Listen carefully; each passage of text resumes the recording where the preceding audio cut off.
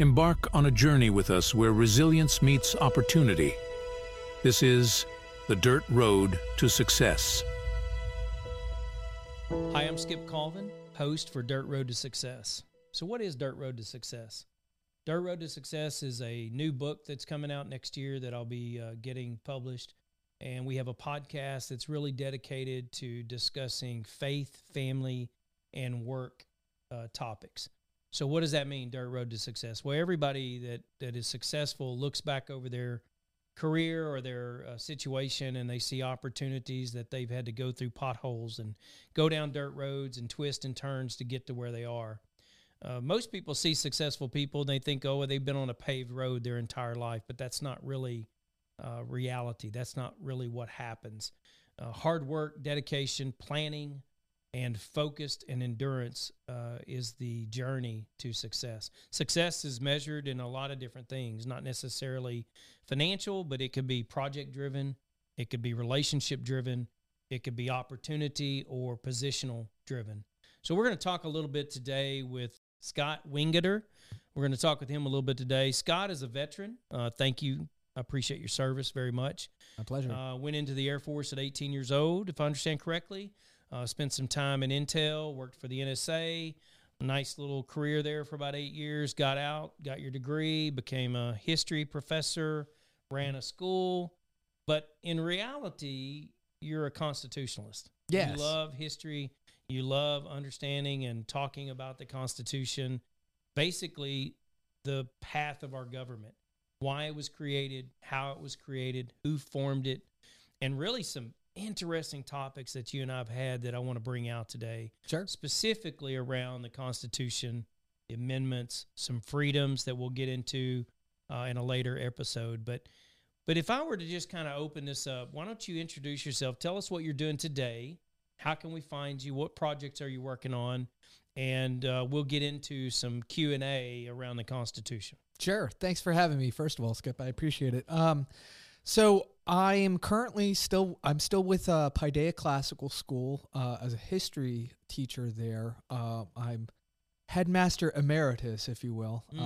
So I've stepped down from the position of running the school, and I've handed that over to my wife so that I can now focus on some other projects that I'm working on. My best friend started a film production company called Sixpence Productions. It's located here in Magnolia, in Montgomery County. And what we're working on is we're trying to basically win back the culture, right? Because that's such an important thing. As you said, I'm a constitutional conservative, right? And when I look at the situation that we find ourselves in, we call ourselves conservative, but yet we've, ceded every single major aspect of culture in America to the left. We've ceded K through 12 education. We've ceded the universities and the academies. We've ceded the media, art. We've ceded over, film and cinema and TV shows. And so basically all culture. It makes you wonder, we call ourselves conservative. What are we conserving?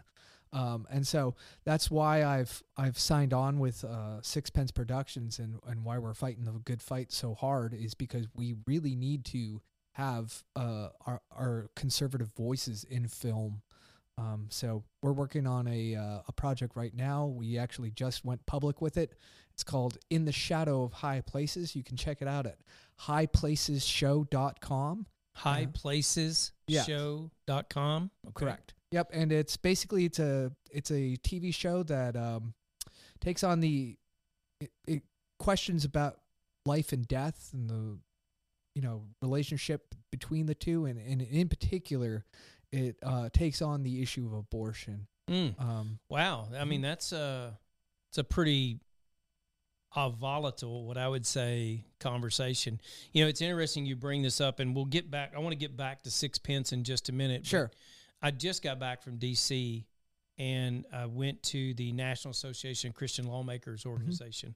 Senator Jason Rapert from Arkansas created that and founded that organization specifically to bring Christian lawmakers together from all states and all walks not Republican, not necessarily Democrat, but just legislatures, lawmakers that can work together and create legislation that works for all states. Mm-hmm.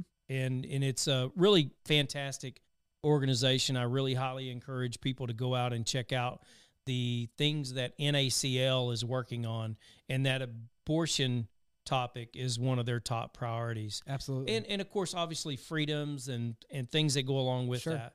But that is definitely one topic. But for sixpence, let's back up and unpack that just a little bit. For sixpence, it sounds like you've taken on a huge monumental project right off the bat.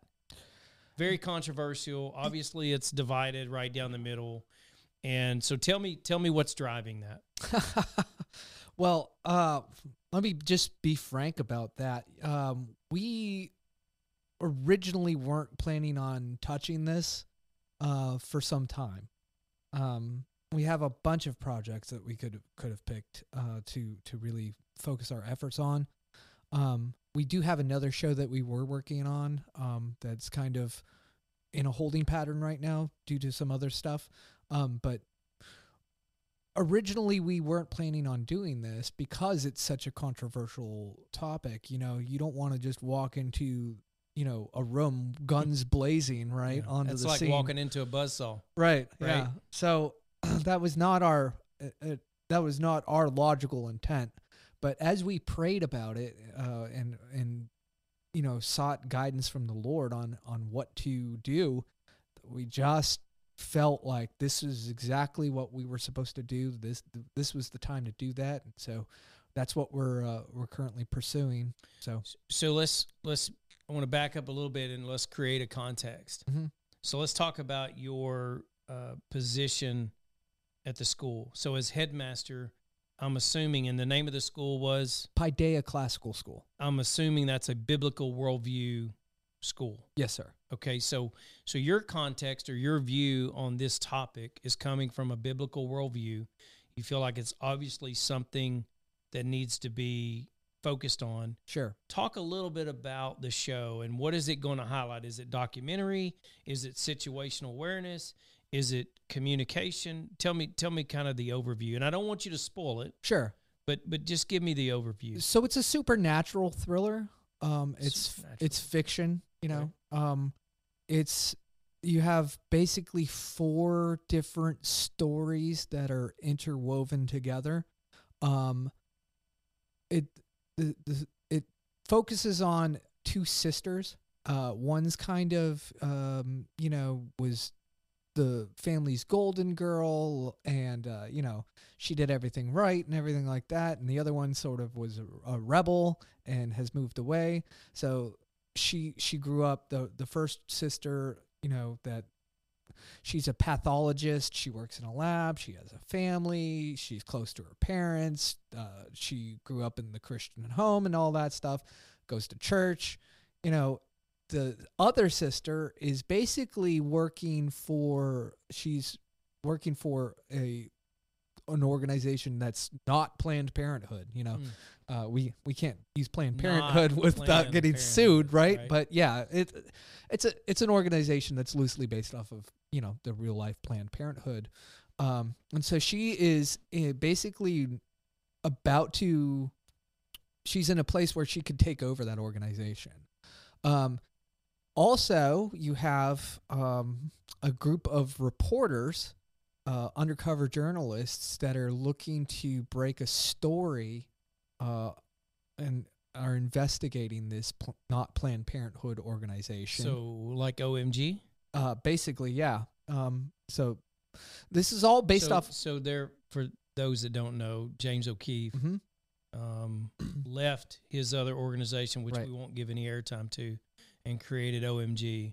And they have the embedded whistleblowers, if you will, or embedded journalists doing what you're describing in this show. Right. Okay. And then you have her father, the 2 girls' father. He was in Vietnam, and so we have flashbacks to Vietnam and dealing with life and death through that as well. And so I think I could say this.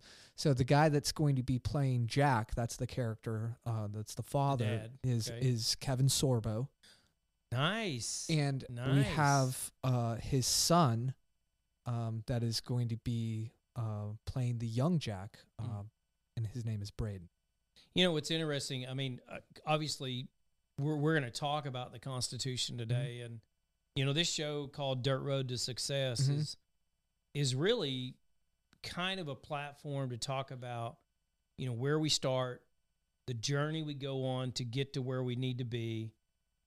And listening to you talk about sixpence and your passion and really your obedience, I would say, to what God has called you to do is that, hey, we were going this direction, but God instilled in us we need to cover this topic. Right. So I say that to say your path, your dirt road is about obedience. And you're obviously the person that is obedient to God doesn't go through the easy street. Right. There is a lot of difficulty sometimes in going through that path. And it sounds like to me you've gone from a military intelligence, and I'm not going to get into that in this show. I want to bring you back and talk about your time at the NSA. Sure. You go from military intelligence, NSA, to teaching the Constitution, to teaching history, to running a school with a biblical worldview, to now developing a platform where you can highlight and develop a narrative that's specific to life. Right. So it's always been about serving, right? I mean, I tell my students this all the time. It doesn't matter what you do, right? Whether you're a doctor or a lawyer or a banker or a teacher, a garbage man, none of what you do doesn't matter. You're always going to be serving other people in whatever it is that you're going to be doing, right? And so service above self. Right, exactly. And so I've always looked at it like that. It's like, okay, I'm going to end up being a servant in some way, shape, or form, right? So what can I do that will have the most impact on, you know, my community, on, you know, the people that I love, that, you know, my state, my nation, you know, and it can get bigger from there, right? Sure. And so that's what I've always tried to embrace and do is, you know, look at the situation and say, okay, how can I make the biggest impact for the greatest amount of good with the resources that God has given me? You know, you're saying that, Scott, and that's the whole purpose of my podcast, is I want to be able to share opportunities where people can get information to do the very best that they can. I want to serve the people that watch. I want to serve my viewers. I want to give them enough information to not make the mistakes that I made or others have made, and help them create a pathway that is less full of potholes, that may be slightly more paved than the dirt road. Any journey we go on, whether it be in your career, whether it be in growing in your faith, whether it be living in your family and trying to navigate those situations, always has potholes. Right. Okay. But talking with the Constitution and that subject, really as a nation, we're on a dirt road. Yeah. If you go back to the beginning of our nation, the founding fathers, even predating the founding fathers, the whole idea of this country, this nation, this group of states was founded on the dirt road that we want a different path. We want to get out from under the tyranny. We want to get out from under the taxation. We want to get out from under the thumb of a dictatorship or whatever you want to, feudalism, if you want to call it that. We want to get out from under that, and we want to create a new life for ourselves and our family. We have a vision of what that success looks like. And then you think about where the Constitution was started, the Bill of Rights, the Declaration of Independence. When we signed that document, those founding fathers, in some instances, signed their own death warrant.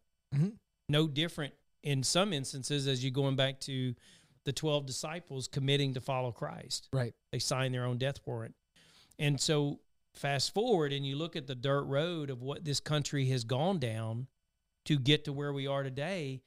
And to be honest with you, I believe we've gone back from ground zero again, because we have the precipitous of what we're dealing with today in politics and how the government and the justice system is following the Constitution.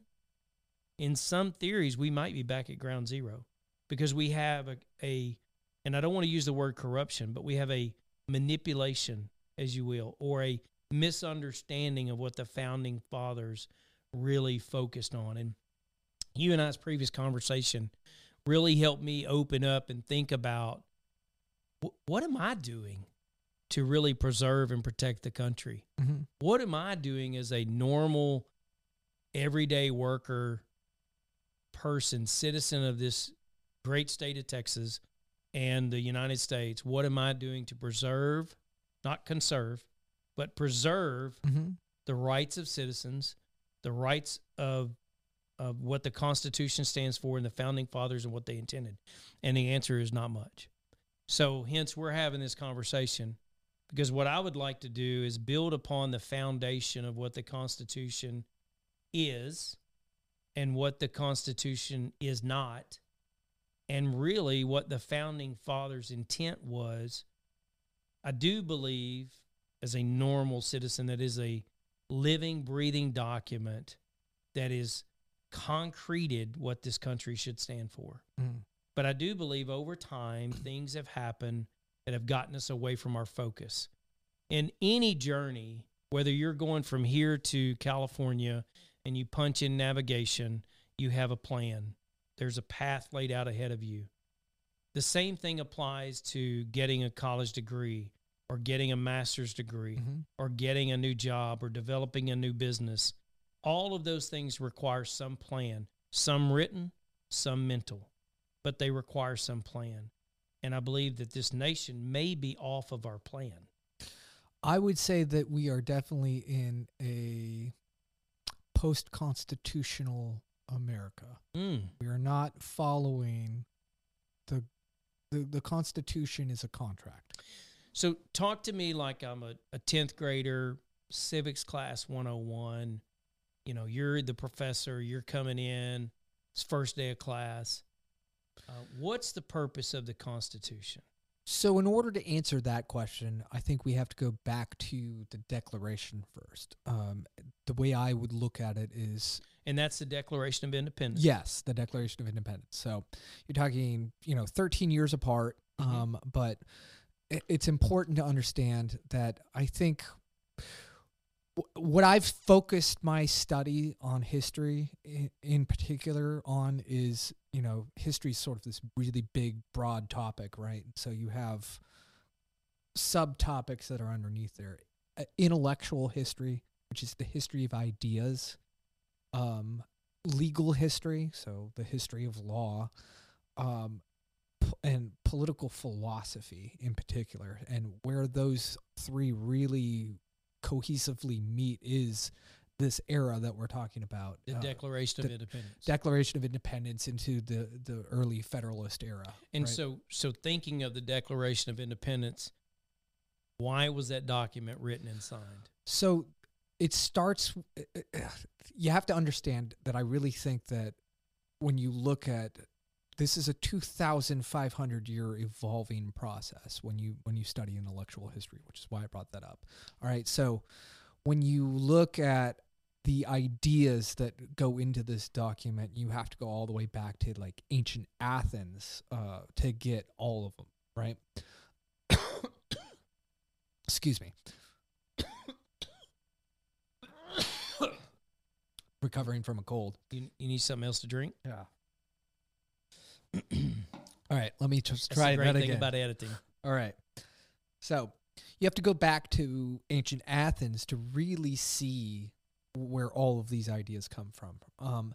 That being said, I think that when you look at intellectual history as a whole and with a focus on political theory, I really do believe that the Declaration of Independence and the Constitution those are the crown jewels of all human political thought in all of human history. And so the Declaration is the talk and the Constitution is the walk. So really, to answer your specific question, I would point rather to the Declaration of Independence as opposed to the Constitution. You know, it starts off, when in the course of human events it becomes necessary, blah, blah, blah, blah, blah. We hold these truths to be self-evident, that all men are created equal, that they are endowed by their Creator with certain unalienable rights, that among these are life, liberty, and the pursuit of happiness, that in order to secure these rights, governments are instituted among men, deriving their just powers from the consent of the governed. So there it is, the sentence right there. From the consent of the governed is that a key to phrase. secure the rights, Mm-hmm. right? Governments are instituted among men to secure those rights. You could reread it like that, right? Mm-hmm. That's the purpose of government. If a government is not protecting the individual's natural rights, then it is no longer a legitimate government. It is an illegitimate government. And so you look at an example like North Korea. Like, I don't have freedom of speech in North Korea. If I'm walking around Pyongyang and I say Kim Jong-il's a fat SOB, they're going to grab me and put a bullet in the back of my head for saying that. However, they're the ones that are violating my natural rights by doing so. I'm allowed to say whatever I want to say. You know, their job, if they were a legitimate government, is to protect the natural rights of their people, which clearly they do not. And that's one of many countries. Sure. In fact, it's just the opposite. It's actually how many countries actually support free speech. Right. Well, I picked probably North Korea because it's probably the most egregious, quote, government out there. But yeah, there's plenty of government examples where even in places like Canada, you know, which we would think tend to be, you know, a Western style, quote, modern democracy. There are friends to the north. They're, you know, look at how they treated their people during COVID. Mm-hmm. The truckers. Mm-hmm. The truckers, arresting pastors for holding church. Mm-hmm. You know, this is not okay either. Canada is not protecting the natural rights of their people. And, you know. So when you think about the Declaration of Independence, it's the independence of what? Because I'm trying to set the tone of maybe the person who doesn't understand the civics class. So it's the independence of what? Well, I mean, classically, everyone would say, right, you know, you ask your average Texan 8th grader, they'd say, oh, we're getting independence from Great Britain. No, you're missing the point. It's an independency of the individual, right? That is what we're focusing on. It's very important to understand that there are 8, billion people on planet Earth, right? But by focusing on the individual person, you cast the widest net, because that's what makes us equal. That's the equality that we're talking about in that second sentence of the Declaration. We hold these truths to be self-evident, that all men are created equal. We have the same equal natural rights given to us by God. You have a right to life. You have a right to, liberty, safety, security, happiness. When you look at some of the other state constitutions that come out of the Revolutionary War, in the 1770s and 80s, there's a whole litany of these natural rights that they spell out that are much more, spelled out than the 3 that we see in the Declaration of Independence. When you see the signers or framers of the Declaration of Independence and the Constitution, those framers, those men that took a stand, yes, against tyranny or against whatever you want to call it, right? They took a stand. Sure. What kind of threat were they under pre-signing and post-signing? It was very clear after the First Continental Congress, which does not get a lot of attention. What years were this? That would have been 1774. Okay. Just a few years before. Right. Mm-hmm. They sent what was referred to as the Olive Branch Petition to George III. saying, hey, you're not paying attention to our natural rights, so we're going to not do any trade with England until you restore us to our natural state. We're not going to pay taxes because we don't have representation in Parliament, and so they sent off this olive branch petition saying, hey, work with us here, and we can avoid all this unpleasantness. His response was sent in October of 1775. It was basically saying, I will hang every one of you unless you stop this. You don't have this ability to even bring together this so-called Congress. Disperse, or I will hang you if you persist, is literally was his response. That's kind of it's kind of pompous and arrogant coming across the pond. Well, that was traditionally the way that things were handled. Hang you and get it over. No due process. Just hang you and get it over. Well, if you're in open rebellion, no, we're not going to tolerate that. It sort of gives you a carte blanche to put down that rebellion. That's traditionally how things have worked in England. Sometimes for the, betterment of the king, sometimes not for the betterment of the king. If you want to see King Charles I in the English Civil War, the Parliament caught the king and chopped his head off for treason. So, treason's one of those subjective things. Who's committing treason? Well, it depends on who's, in the end in charge, right?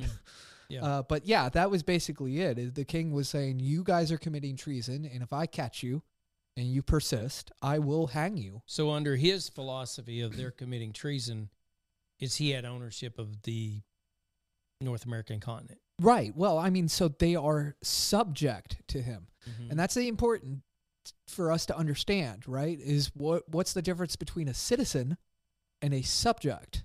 A subject is, are you ready for this? Subject to the king. Mm-hmm. Whereas a citizen is not subject to anyone. The citizen himself has sovereignty. Which is independence for the individual. Yes. Develop the Constitution Mm-hmm. so that we have a framework to Right. move forward, independent and separate and apart from England. Yes. So America, it says in the first sentence, when in the course of human events becomes necessary for one people, and that's an important phrase, one Mm-hmm. people. We could spend a whole hour on just that one word. Mm-hmm.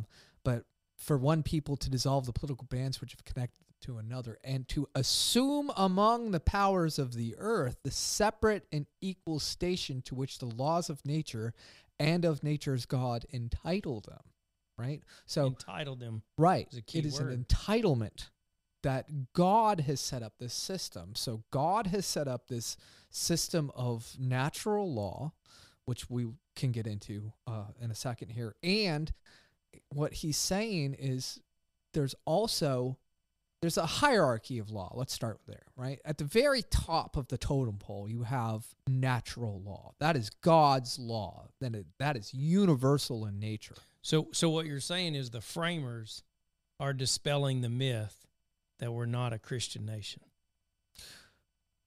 God is mentioned several times throughout the Declaration of Independence. He is, interestingly enough, you'll see God 3 times in particular that I'd like to mention.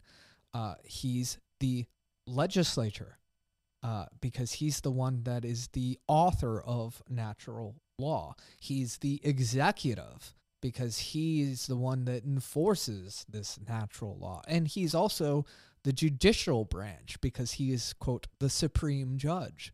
So you see the 3 branches of government spelled out in the Declaration of Independence, and it says that God has each one of those branches also under his control. I find it interesting that you're saying that, and I think about just a few weeks ago when I was at that meeting in D.C., Speaker Johnson came, and he talked about his faith and how his faith, obviously over the legislative branch, but how his faith drives his decision making, and how they now have a prayer room where they can focus on the biblical worldview of how the legislation needs to be developed. Sure. And so you mentioned that, and that's why I kind of wanted to bring the light to that. Sure. Because, you do have one aspect of the nation that believes we're not a Christian nation. Sure. That we're not a nation of Christian-based constitution.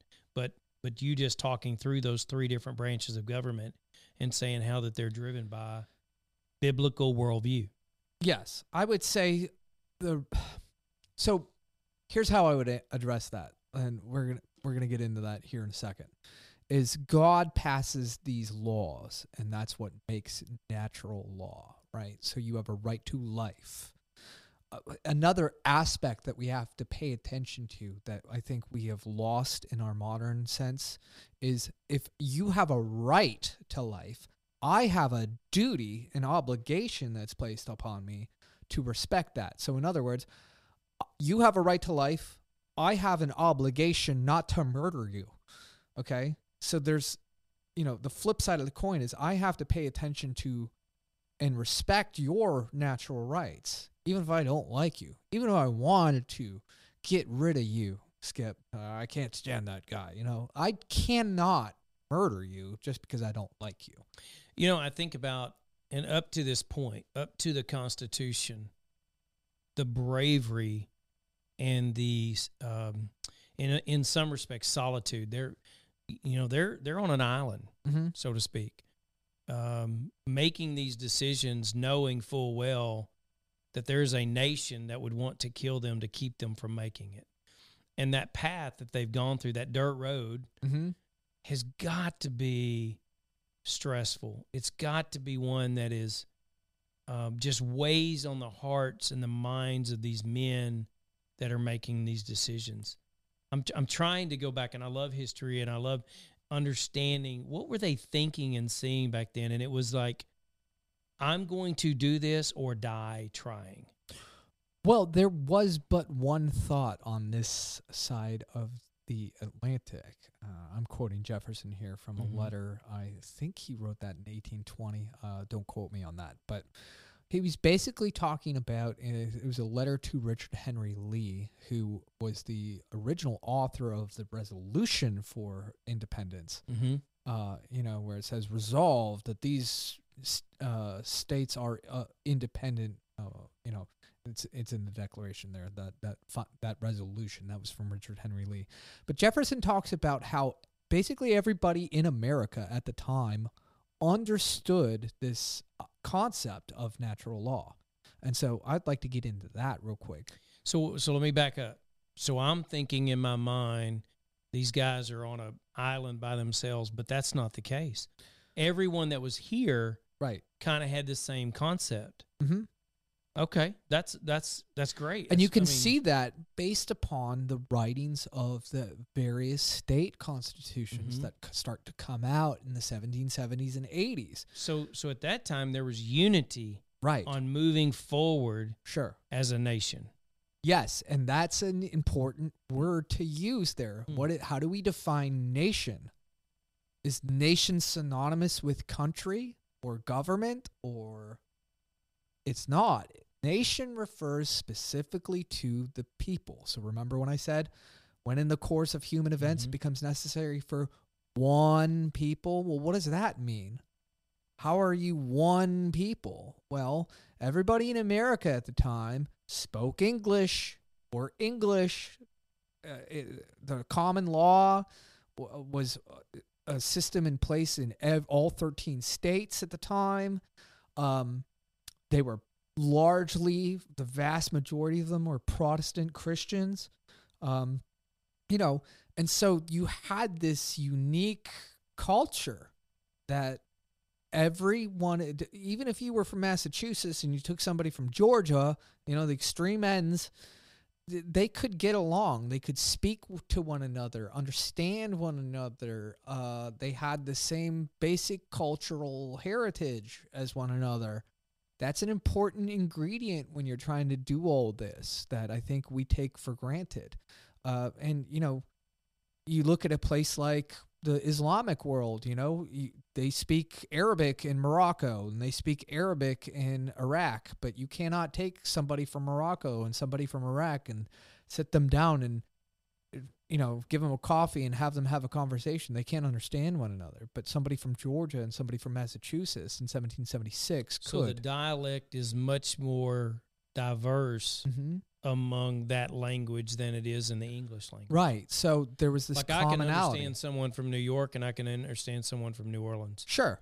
Even though I've got my Southern twang. Right. I can go between them. Exactly. And so that's an important thing because that is how ideas are spread, right? Is through language. And so common nouns, right? If we understand, we might have some different common nouns like, I don't know, think about like what you call, is it soda? Is it pop? Is it cola? Is it Coke? It's all whatever, Coke. Right? It depends on where you are. But right. even if you are from Pennsylvania like I am, and I grew up calling it pop, and I come down here and you all call it Coke, well, I can catch on pretty quick on what it is that you're talking about. So that's an important ingredient, is this one idea of one people, this nationhood, right? And really, when you think about that, and I've mentioned this in another episode about these guardrails on either side of the dirt road. So really, the guardrails were we were unified in what our objective was. And that's not where we are today. No. So when I go back and I'm thinking about this people, this group that is trying to become a nation, is unified in their effort to move forward, develop their independence as a person, as a nation, and separate and apart from the UK or the king, UK, right. England. And then also, there's this other part, got along. Yeah, for the most part. Yeah. For the most part. Not to scare anybody. And, I really, when I look at our modern day America through that historical lens, I don't think it's inaccurate to say that the United States of America today has not been as divided as it is. You'd have to go back to, say, the 1850s and the time of the Civil War. Right. Is the right time before the Civil War. Yeah. And that's a problem. And a lot of it has to do with the things that we're going to be getting into today, right? Is a lack of understanding of history, a lack of understanding of these political, I would argue, truths. We don't have a virtuous people anymore. We don't teach virtue in our schools anymore. And, the writings of the founders and framers both, I could sit here all day long and quote these guys. It says that basically you cannot have a republic without a virtuous people. That this republic was made for a virtuous people. And if we've lost that, then we will lose our republic. Moral compass. It's that simple. We've lost our republic. Whether or not we have or will, that is debatable. But yes, that is the end result, regardless. Whether that's we've already lost it or whether that's coming down the pike still, it's kind of irrelevant unless we start teaching virtue once again to our populace, and creating that one people once again. Let's talk about that teaching piece, because in one of the other episodes we talked about education and just kind of where that situation is. We do have another episode coming up on education. Sure. So let's talk about that. When I was growing up, and I don't like to say when I was a kid, but when I was growing up, one of the things, there's two things we did every day. First thing was pledge allegiance. Second thing was either a prayer time or a silent time that you could do what you needed to do. I don't know today if that's still happening, but as I understand it, that is not happening. There is more defiance against saying the pledge or singing the national anthem. And I don't even want to get into the kneeling stuff because then my face will turn red and I'll probably have some veins popping out of my forehead. But, right. But the reality of this lack of patriotism for our country who undoubtedly is the greatest country in the world, or we would not have millions of people trying to pour over our border. Right? Yeah. Right?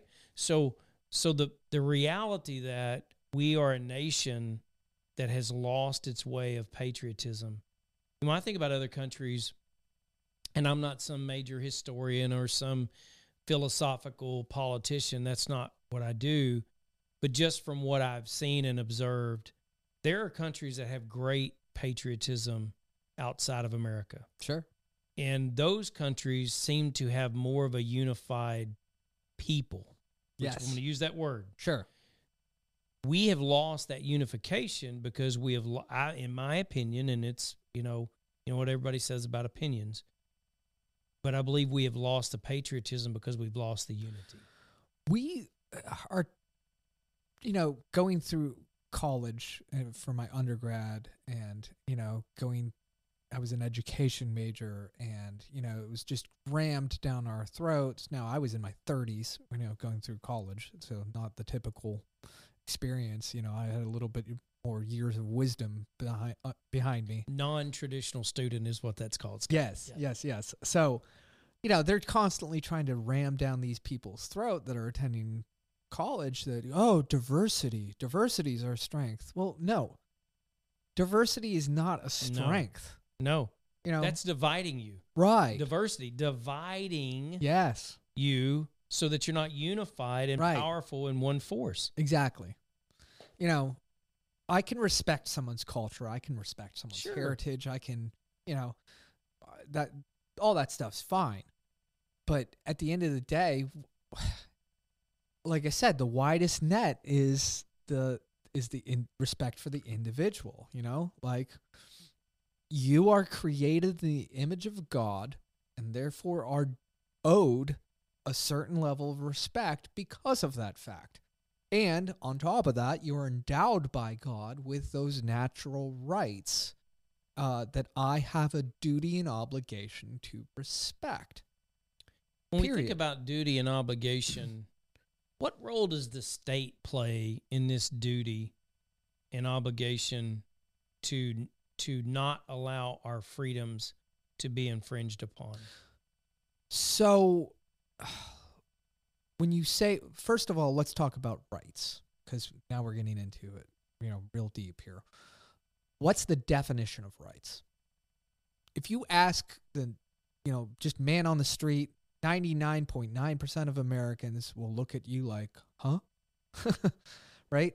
Which is crazy because, I'm a teacher. If I'm doing a unit on, let's say, the Civil War, right? I'm going to go over to my whiteboard and I'm going to start writing words on the wall, right? Like abolition, the political idea that we should get rid of slavery in the law, period, right? I'm going to start defining these words, right?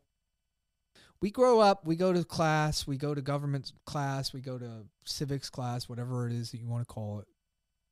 We learn about the Declaration of Independence. We learn about the Constitution and the Bill of Rights. And, we're told that, it's really important that you understand what your rights are, that you protect your rights, that you stand up for your rights. You see people screaming at the top of their lungs, walking down the street with picket signs saying, we demand our rights or whatever. Ask these people, give me a definition of rights. Don't give me an example like freedom of speech or freedom of religion or whatever. No. Define it for me. Most people can't. And that should terrify you, because why aren't your teachers teaching you the definition of a word when they do that for every other class that they teach, whether it's science or math or English or even history, right? Like every other class, when you get a new word, in order to have a conversation about it in class, right, you have to have a definition for it. So the definition of rights, you're in your civics class. I'm that 10th grader. Mm-hmm. You write on the board what are your rights? And the answer is going to be that which is morally correct and just. It comes from a Greek word, dikaiomata. Let's say that again. The definition of rights are that which is morally correct and just. That is so easily missed. Mm-hmm. It's literally, it's right, the opposite of wrong. So you have a right to life. The opposite light is opposite of darkness. Right. Darkness is the absence of light. Right. And to violate someone's rights would be to administer to them something that is morally unjust and incorrect. So let's use a wild example. You have a right to life. I pull out a 45 right now on camera and just blast you and murder you. Nobody in the audience that's watching this would be like, there he goes again, that crazy Scott. He's just always killing people. Everyone would say, he's not allowed to do that. That's morally reprehensible. He just murdered that man. Well, no, wait. Though, let me stop you there, Scott. Because that's not what's happening. Mm-hmm. That's not what's happening. And I'll give you an example of that. You have protests all over the world right now promoting and supporting Hamas for doing that very thing in Israel on October 7th. Right. I know this is a controversial subject, but what you just described is people would say, Scott, you can't kill Skip. Mm-hmm. But yet Hamas, you can kill people in Israel. I think that line of thinking, well, first of all, it's not really much. I don't think these people are thinking this through, number one. Number two, I think that if you were to grab a hold of them and just have a simple conversation, their entire argument would fall apart very quickly. Because the reality is we do know what is right, what is wrong. That's why we have a conscience. Well, yeah, I mean, I think if you talked to that individual person and said, right, I need you to bring your sibling up here so I can kill them, they're going to be like, no. Right. Well, wait, time out. But it's okay for this to happen here. Right. And I think it's because they're disconnected. Mm-hmm. It's not their sphere of influence. It's not impacting that sphere. Mm-hmm. So therefore I can say what I want to. And I don't want to go down that rabbit trail too much because I think we could stay on it all day. Sure. But I want to go back to what you said earlier about the education system. And I go back to, I believe that the education system is not teaching our kids to think for themselves. No, it's not. They're the fall in line, do what I tell you to do, memorize what I tell you, and not study the facts for themselves. Well, that's because that's the system that's why the system was built, for that purpose, to achieve that purpose, right?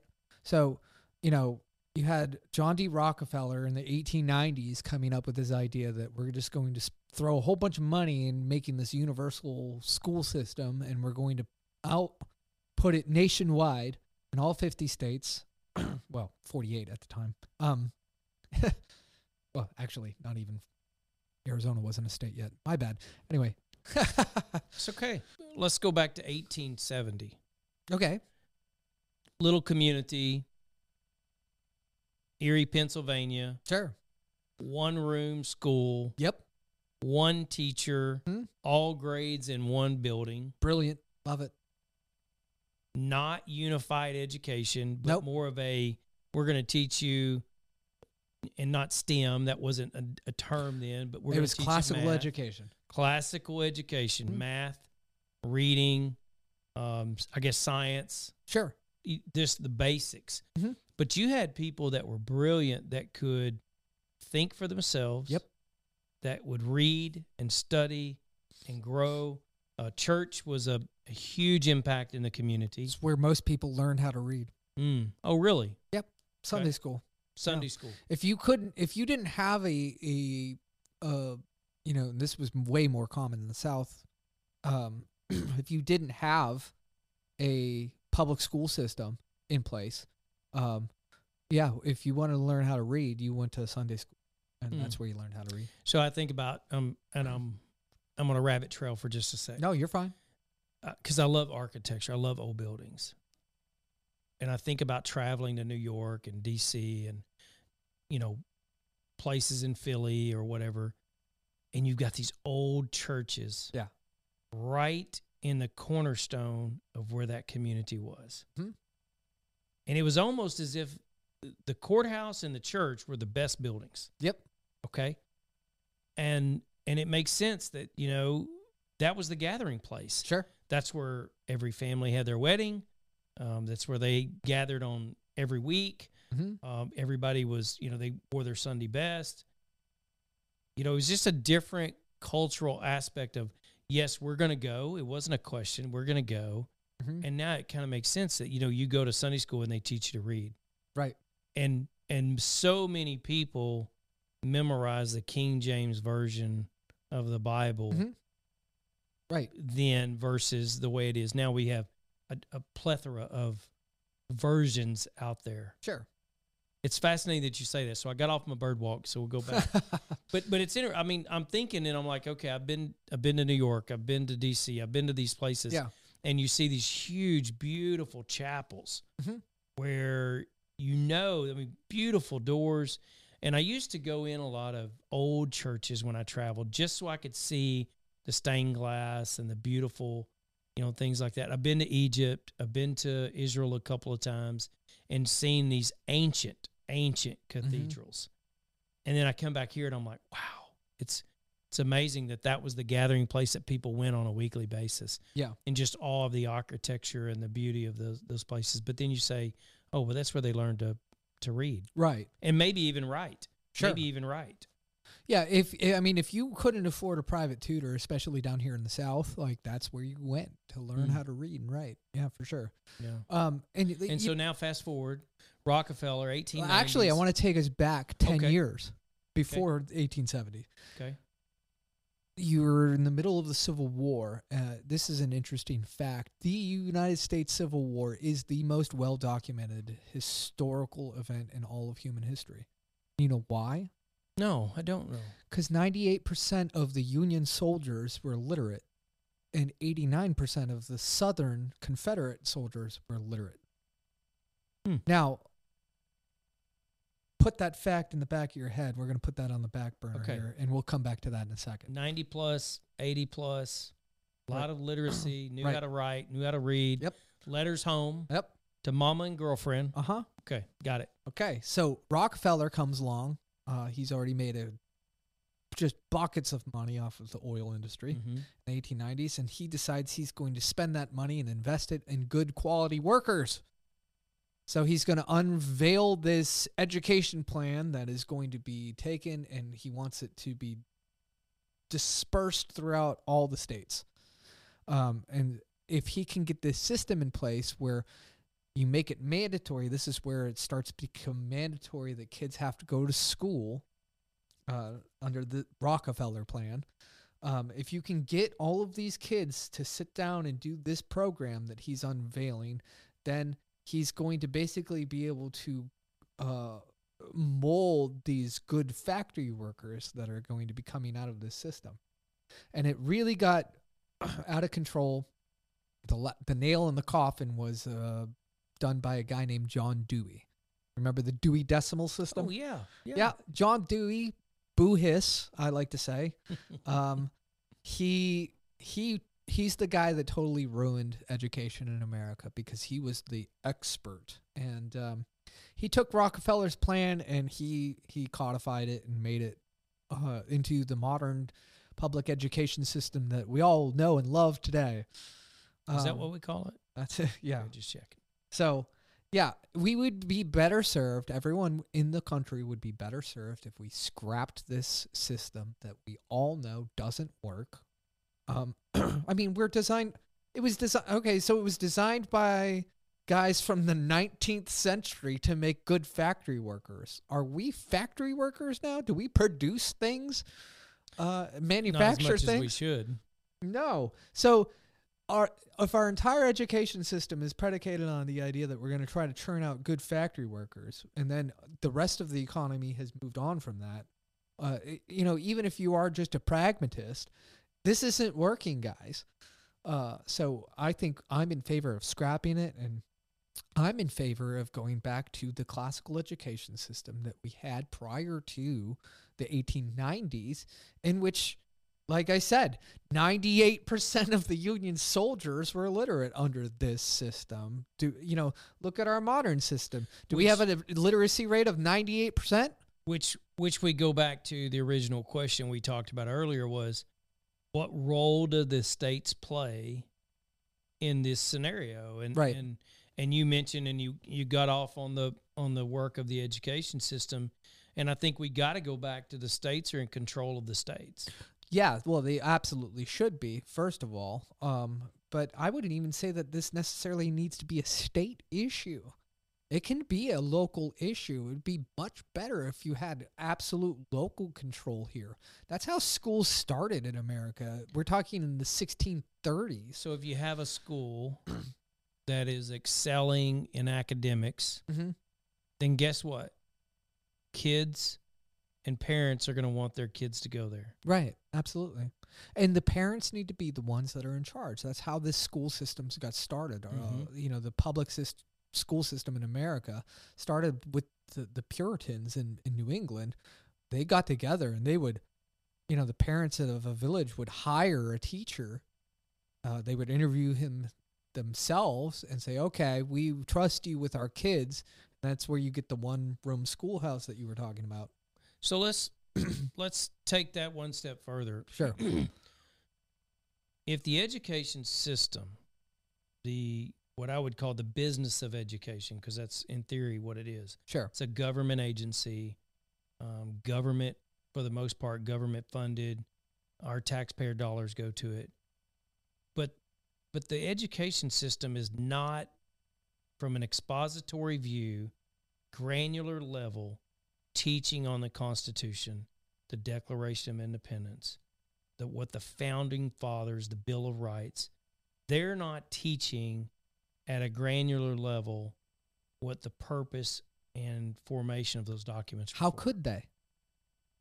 Well, they probably weren't. Nobody taught them. Yeah. So if we go back to changing Right. the education system, that's kind of where we got to go. How do we get that education piece instituted where the students understand that piece? Absolutely. So it's about, I think we're in trouble, if I'm going to be frank. There's a bunch of things that we need to do. Like when we first started talking, I think it's absolutely essential that we win back the culture that we were, that I was talking about. And that includes education. Like I said, K through 12 education, conservatives have ceded. The academy and the universities, we've ceded, right? So that's one major aspect that we need to focus on is we need to take education back and win that. And then there's also all the cultural stuff as well, which I'm not neglecting. I just, let's focus on this real quick. How are we funding education now, and how should we fund education in the future? That's literally, I think where it comes down to. The way that we fund education right now is if you send your kid to the government school or public school, they sit their butt down in that chair, the school gets a paycheck because of it. All right. It's based upon this average daily attendance, right? That's why, correct. That's why they want them there. Right. That's why they get really upset when your kid's sick. You can go after lunch, but right. you got to be here in the morning. Right. Yep. Yeah. They don't care what you do after lunch, as long as they made their average daily attendance, which, again, so all they care about is not educating your kid. They care about the money, right? And we want to make sure that we preface it with this. There are some fantastic teachers out there. Sure. There are some fantastic administrators. Sure. Some of the most influential people who shaped my world were educators. And I can go on and on. One, I'll just mention Russell St. Paul. He was a principal of mine when I was in school. If it were not for him, I believe 100% I would not be anywhere near where I am. But he saw something in me and forced me to make a change. So let's go back to the whole theme, the dirt road, right? Right. He knew my whole family. His first year out of college, he was teaching my older siblings. So he knew my whole family. I'm the youngest. I come along, and he sees me going the same path. But he saw enough in me that he wanted me to go a different way. And so I did. Now, granted, I would tell you I went the different way, but the dirt road had a lot of deep potholes in it. But I did go a different way, which also gave me a glimpse. Mm-hmm. For going to a new school, it gave me a glimpse of seeing what higher education could do. Right. Because I'm seeing all of my peers, not my friends, because I say friends loosely, but all of my peers, my classmates are planning to go to college. I'm like, that's not something we really talked about. Mm-hmm. And so it gave me the incentive to go on and pursue a college education. Now, retroactive, I've gone back many times and given Mr. Sapal a hug and told him how much I appreciate him. Yeah. So there are teachers out there, and there's multiple. I have multiple teachers I could talk about like that invested in my success. Sure. That saw potential in me I could not see in myself. Right. And so we don't want to blanket. No, I'm not the going to try to teachers. call out Mhm. any. I'm talking about just sort of the nebulous system. The that system has been, in and of itself. right. Right. That Rockefeller and Dewey have basically thrust upon us. Mhm. Okay, not talking about any person's intentions or anything like that. That's stuck in the system. I mean, my God, I've been in this. I've been a public school Yeah, teacher. that's right. That's right. So. I'm not trying to dump on anybody. I'm just looking at this system objectively and saying, this is not working, folks. And so how do you fix it? Well, I want to applaud here in Texas, Senator Brandon Creighton, State Senator Brandon Creighton, who's the chair of the Education Committee in the Texas Senate, has come out with a bill this last legislative session and all of the special sessions as well, for school choice. And I think that's a great idea. I love it. The idea is that we're going to create education savings accounts for kids in Texas, and then they get, I think it was $8,000 in that education savings account, and they can use that towards tuition for private school, to buy books. Is that uniforms. $8,000 a year? Yes. Okay. The problem with Senator Creighton's bill, with all respect, is it only would affect, if it got passed, which it's not getting passed because the House keeps killing it, it only affects 62,000 students across the state of Texas. And we have like 6 million students in the state of Texas. So while it's a step in the right direction and is good, and I support it, it's not good enough. Mm-hmm. That's the solution. So if I hear you right, so let's I'm gonna kind of come back Mm-hmm. and then pull back to it. We're really talking about the Constitution, talking about what the framers wanted, but it really boils down to, it comes full circle to the education department, because if the educators are not educating on the true meaning of the Declaration of Independence and the Constitution, and really what we're supposed to do as a country, Right. moving forward, then it's very difficult. Basically, you're creating a generational level of people that don't understand the purpose and meaning of the Constitution and Declaration of Independence. We need to drastically reduce the size of the federal government. That's a whole For nother sure. show that Yeah. will take multiple series But, on that one. you said we have an education department. That needs to be axed, in my opinion. Well, Washington had 4 cabinet members. Now we have 16. Let's think from a second, though, and that's one aspect of Sure. everything that we're struggling with as a nation. But if you were to just recap, what are some things out of history, turning points, we'll call it? What are some things out of history, 2 or 3, not 10, but 2 or 3 turning points in history that our citizens should know about that may directly impact how they view the Constitution, Bill of Rights, and the Declaration of Independence today? Sure. So when we say founding fathers, that is, again, a really broad topic. It is. Are we talking about Thomas Jefferson and George Washington? Are we talking about people like William Penn, and William Brewster and the Pilgrims, of Plymouth? I like to focus on the idea that we have what I would refer to as planting fathers. So that would be Brewster, William Penn, the first colonists, John Smith. And then we have the founding fathers. And so that's like, the founding generation in the Declaration of Independence. Well, it's no different in business. You have people who can start a business. You have people who can grow a business and run a business. And those sometimes are not the same. Sure. Yeah. So understanding the difference between those two.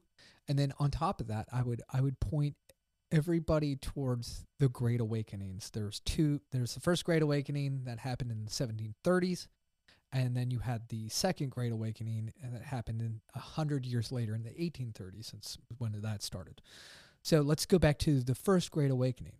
So what's happening in the colonies in the 1730s? You have your 13 colonies right along the Atlantic coast, pushed up against the Appalachian Mountains.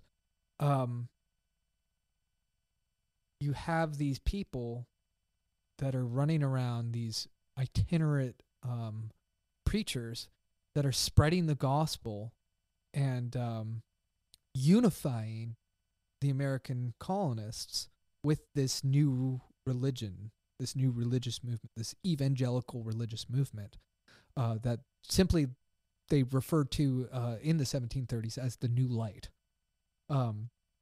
This is all happening at the same time that the Enlightenment, which is a secular intellectual movement that is going on, and it is only in America this unique thing happens where you have this Enlightenment, humanistic, academic, intellectual movement that's happening is married with this evangelical Christian movement that's happening at the same time.